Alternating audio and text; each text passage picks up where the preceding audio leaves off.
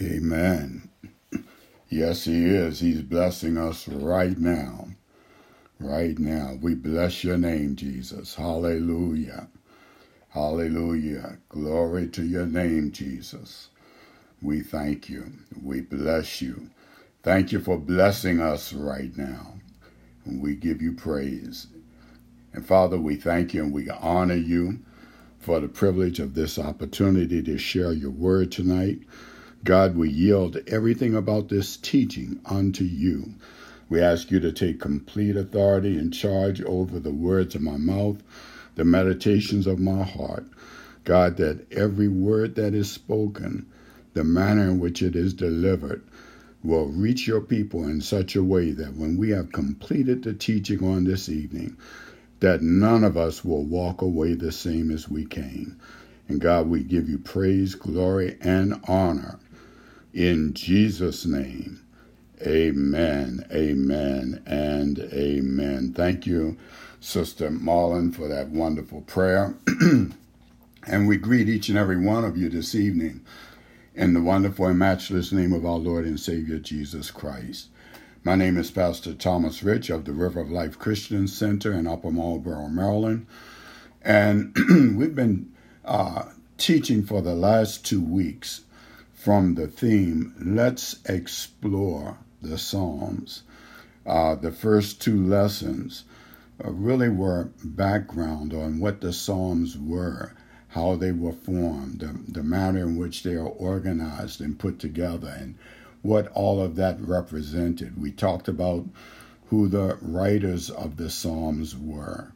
And then as we closed on last week, we began just a brief examination of a psalm that was written by someone who was lived many generations before David, who wrote 73 of the 150 psalms. And that writer's name was Moses.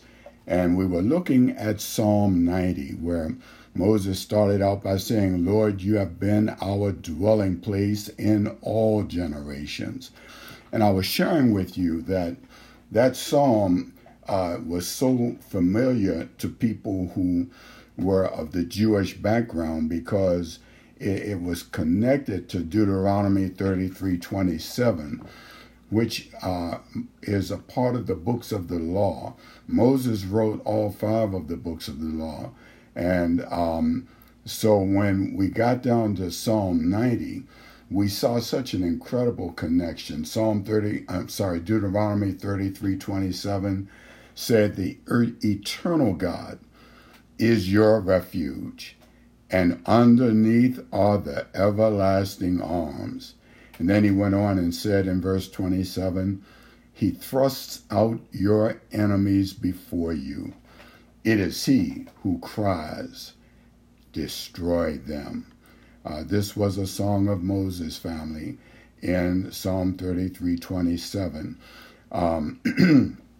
Because it does have a connection, and we're going to look at the very first psalm that we're going to explore.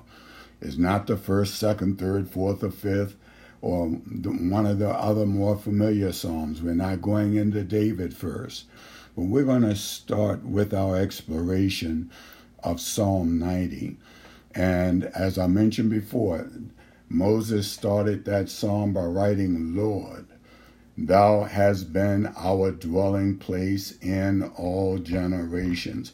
We talked about the fact that most Bible scholars consider Psalm 90 to be not only written by Moses, but there are many scholars who will tell you that 91 is a continuation of 90. There is debate about that, but they say that there are parts of 91 that are familiar and seem very much like Psalm 90. But we're going to focus on 90 tonight. And as I get started, the first word that Moses uses as he opens verse 1 of Psalm 90 is the word Lord. It's very interesting because in Psalm 90 there are 3 words for God. The first one is Lord, and it is spelled capital L L-O-R-D. Then we will see another word, Lord. But that word, all four letters are uppercase letters. It is L-O-R-D in all uppercase letters. And then the third word that we will see for God is the word God. It is spelled uppercase G, then the lowercase O-D. They are all three different words in the Hebrew Bible. And the reason I'm referencing the Hebrew Bible is that Hebrew is the language that the Jews spoke when the Psalms were written. And the Jews are the people who were born from Abraham, Isaac, and Jacob and their children. In fact, when you're reading an Old Testament, often you might discover multiple places where you hear them as they're praying. And they might refer to the God of Abraham, Isaac, and Jacob. That those are going all the way back to the beginning of that family. When God found Abraham, when he was with his family, and he said, look, I have chosen you, and I have a big plan for your life. I want you to leave your family and kinfolk and all of these folks that you're familiar with and go to a place where I will show you. That's the Abraham that we're talking about. In fact, when God first introduced himself to him, he was known as Abram, but he later changed his name to Abraham, meaning the father of many nations. And truly, the family that were born under the Abrahamic tribe is a huge number of people. His son was Isaac. Isaac's son was Jacob. And when we speak of them, and then we speak of their children. So in verse 1 and verse 17, I just want you to make a note of this. You can look at it later, but I'm just going to tell you what you will see there, and I'll read it to you in a few moments. But in verse 1 and verse 17, you will see the word Lord. It is the uppercase L and then the lowercase O-R-D. This word Lord means master, or someone with authority. And it translates, and I believe I mentioned this last week, it translates to the Hebrew word Adonai, which I did mention that last week. And when we talk about Adonai, it is the plural of the Hebrew word Adon, or it is spelled A-D-O-N. By the way, Adonai is spelled A-D-O-N-A-I. But it is the plural of the Hebrew word Adon. And the word Adon means Lord or master. It was the first word used as God's title before it was ever used as God's name. I hope you're hearing me. I said it was first used as God's title when we speak of someone as Lord or Master. But as time goes on, even as we explore the Psalms, we will see that it will transition from not only being used as a title, but it will also be used as a name of God. So we will see that in verses 1 and 17.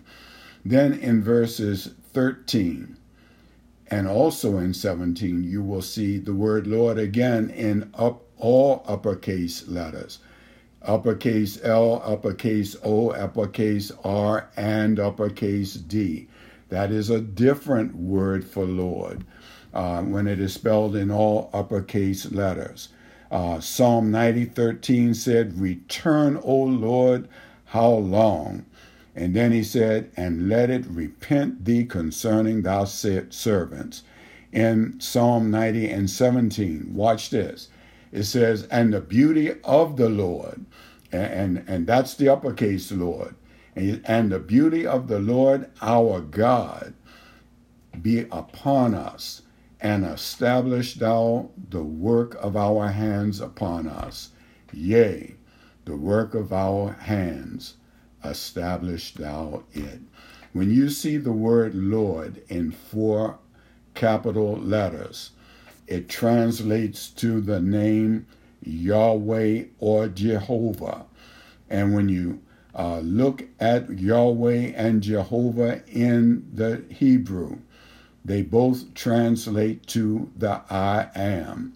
You may remember when God called Moses and told him that he had an assignment for him, and Moses gave all of those excuses of why he did not think God had made the correct choice. And then finally God convinced him and said, look, you don't even have to worry about all of your speaking. I got your brother Aaron who will do some of the speaking for you. But Moses then said, well, who shall I tell them sent me? And God told Moses, tell them that I am sent you. That is Yahweh, Jehovah, I am. That is Psalm 90, verse 13 and verse 17. You will see that uppercase Lord, the entire word spelled in upper cases, representing Yahweh. And so this is Psalm 1. And it tells us that God is always, Psalm 90, verse 1. And it tells us that God is always alive. He is eternal. From everlasting to everlasting, he is God. Now, moving on to Psalm 90 and verse 2. I want you to listen to the eloquence of the language that Moses uses. And as you hear the eloquence of them, I want you, if you can, to try to visualize in your mind or in your mind's eye what Moses must have been seeing and contemplating or considering as he was writing what we call verse 2 of Psalm 90. He said, before the mountains were brought forth, or ever thou had formed the earth and the world, even from everlasting to everlasting, thou art God. There's that Hebrew word God that I referenced earlier. Uppercase G, lowercase o, and lowercase d. And as seen in verse 2 and in verse 17, where we see this word God, it translates to the word, and we talked about this last week, Elohim, which is a plural word that means the powerful rulers that have authority. So Moses in Psalm 90 and 2, before the mountains were brought forth, or ever thou had formed the earth and the world, even from everlasting to everlasting, thou art God. Who is he? The powerful rulers that have authority. So in the opening verse 1, we saw the word Lord with one capital letter there. And the writer then goes on and gives character and value to this same word Lord by disclosing who he is to them. Who is he to them? Moses said, you are our dwelling place in all generations. He said, you have been our dwelling place in all generations. And he said that because he understood that Yahweh's help to his people did not begin with their exodus out of Egypt, but he was really saying that from their pilgrim beginnings under their patriarch Abraham, right up to the days of Moses, God had been their dwelling place, their refuge, and their protection. Let me say that again. He wasn't just talking about it beginning at the Exodus, but he's talking about them being, God being their dwelling place from the moment that God called Abraham out and told him that he would make him the father of many nations. From that moment, all the way through the 40 and 2 generations down to Moses, God had been their dwelling place, their refuge, and their protection. And let me draw a picture here for you. We're living in a time when we're hearing in the media that there are many people who are homeless. Some of us know people who are struggling to maintain housing and need homeless. But it's not a a nice thing to refer to anyone as homeless. It's not a good thing, spiritually speaking. And that never needs to be the condition of a believer, because we have him as our home and as our dwelling place in him. And so home should be a place where we rest, where we can be ourselves, where there is an intimate, special kind of love, and even joy and happiness should be able to dominate when we are home. And guess what? When Moses said that God has been our dwelling place, for those of us who have lived close to the Lord, we know that we can find rest in him. We know that we find love in him. And we know that we have peace, joy, and happiness in his presence. So no wonder Moses said, God, you have been our Lord, you have been our dwelling place. He was talking about from the moment that he decided that he was going to make this this group of people his own people. And of course, you know that as believers in the Lord Jesus Christ, we have been engrafted into that family. When I talk about being engrafted, many of you probably are familiar with the picture of a skin graft. Sometimes I remember I had a family member, and I also had a couple of friends who were burned badly, and the burns left some really, really severe scars and marks on their body, and open wounds on their body, and the doctors would have to cut out skin from a healthy, unwounded part of the body. And then they knew how to treat that area where they cut it out so that healthy skin would grow back there. But they would take that healthy skin that they just cut out, and they would do what was called a grafting, putting it over the area that was so terribly scarred and marked. And they call that grafting.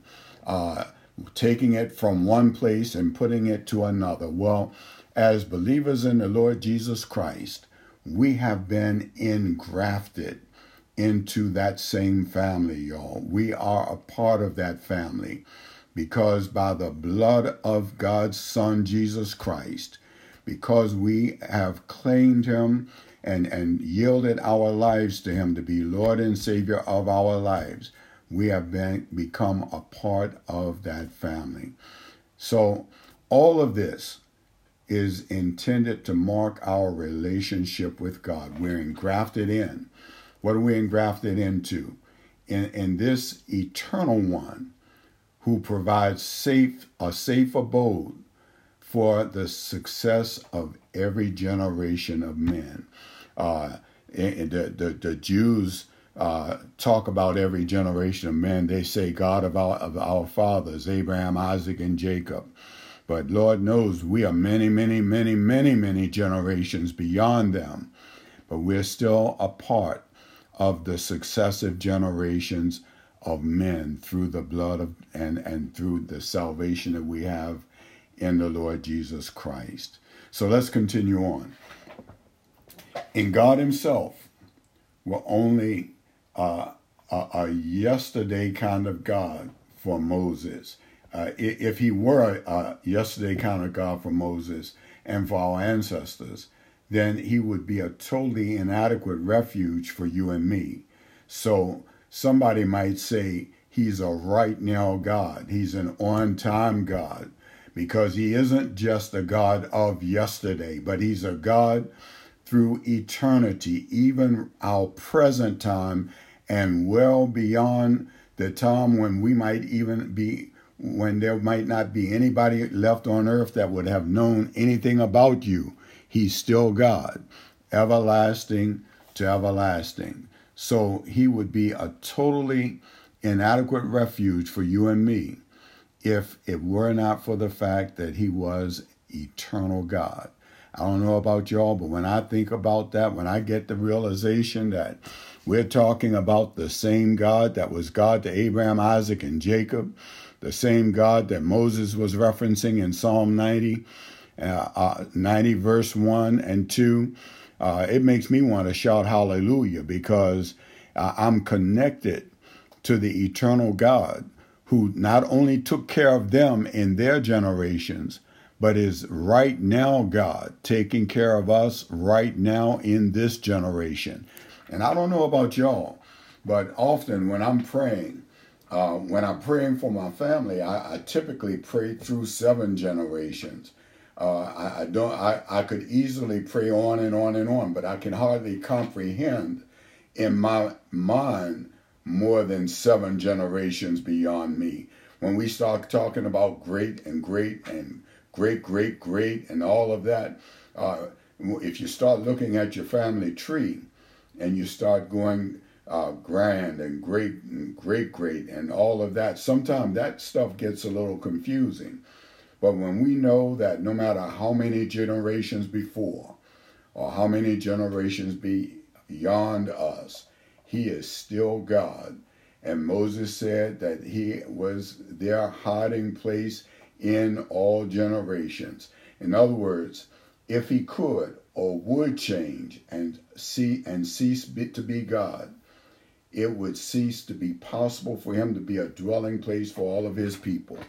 But because he cannot stop being God, would not stop being God, he is the one that dwells and cannot be unhoused. You can't be taken away. The once you have named Christ as Lord of your life, you have a dwelling place. You have a hiding place. So even though Moses was calling him our dwelling place, and you might want to think that he was only talking about the Jewish tribe, but he was talking about every one of us as believers, because God is stronger than anyone and anything. Neither can anyone take someone else out of his hands. So you are his, and you cannot be plucked out of his hand. In fact, John 10:29 said it this way. He said, "My Father, who has given them to me, is greater and mightier than all else, and no one," and let me say that again, "and no one is able to snatch them out of the Father's hand." Man, is that exciting, because we are believers in the Lord Jesus Christ. We have been given to the Father, who is greater and mightier than anyone in the universe. And no one is able to snatch you or me out of the Father's hands, because we have been united with him through his Son, Jesus Christ. I hope y'all caught that. That's powerful. That's exciting to me. And I pray that it is exciting to you. Let's go on. Since God is the only one in the entire universe who has this kind of power, it is really best for us to seek our supply of every want and every need in God and in God alone.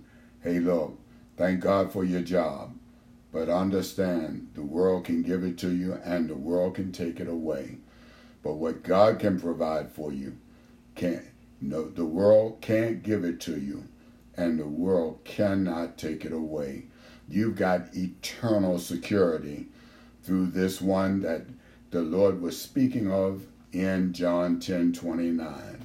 He said that, and no one is able to snatch them out of the Father's hand. So let's continue in Psalm 90 and 1.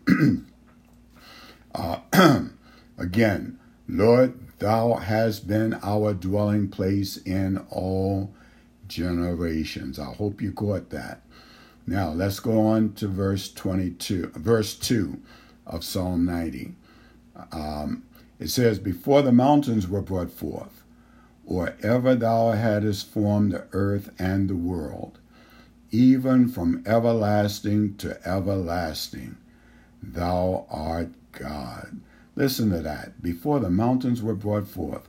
Listen, when Moses and the Israelites were on that slow journey on their route to Canaan in the wilderness, Moses got a glimpse, a view of mountains on the horizon. And imagine, if you would, that he began to reflect on the truth that God existed before those mountains were ever thought of. Before they existed, there was God. It was God who formed the earth, and it was God who formed the world. And Moses, while they were wandering in that wilderness, when he saw the mountains, that incredible thought had to come upon his mind. Look, as awesome as you are, mountains, as aged as you are, mountains, you are not as old as God, for he was God from before, and he is God even when there is no end. From everlasting to everlasting, you are God. Before anything existed, God was. From eternity past to eternity future. That's what everlasting to everlasting means. It means he exists independent of all of his creation. So this is, in my opinion, the highest description of the eternity of God that any human language would be able to describe. That is, from everlasting to everlasting. Amen. I think I just hit 8:30, so I guess I've got to stop there. We'll pick up in verse 2 next week, and I believe because I don't have to do as much background now, we'll be able to get much further into Psalm 90. But I pray that this has blessed you as you looked at verse 1 and we introduced verse 2 to you. That you see who God is, that you see how Moses saw God. And the goal is to expand our view of God, our understanding of God, to recognize that he is greater than our human minds can comprehend. But even with the language that we have, we do the best we can to describe him. But even that is inadequate because he is from everlasting to everlasting. May God bless you, heaven smile on each of you, and give you peace. We're going to cut it off right there. You may take your phones off of mute, and let's have a conversation about what we have learned about Psalm 90 and even a little background we went through before we hit Psalm 90 today.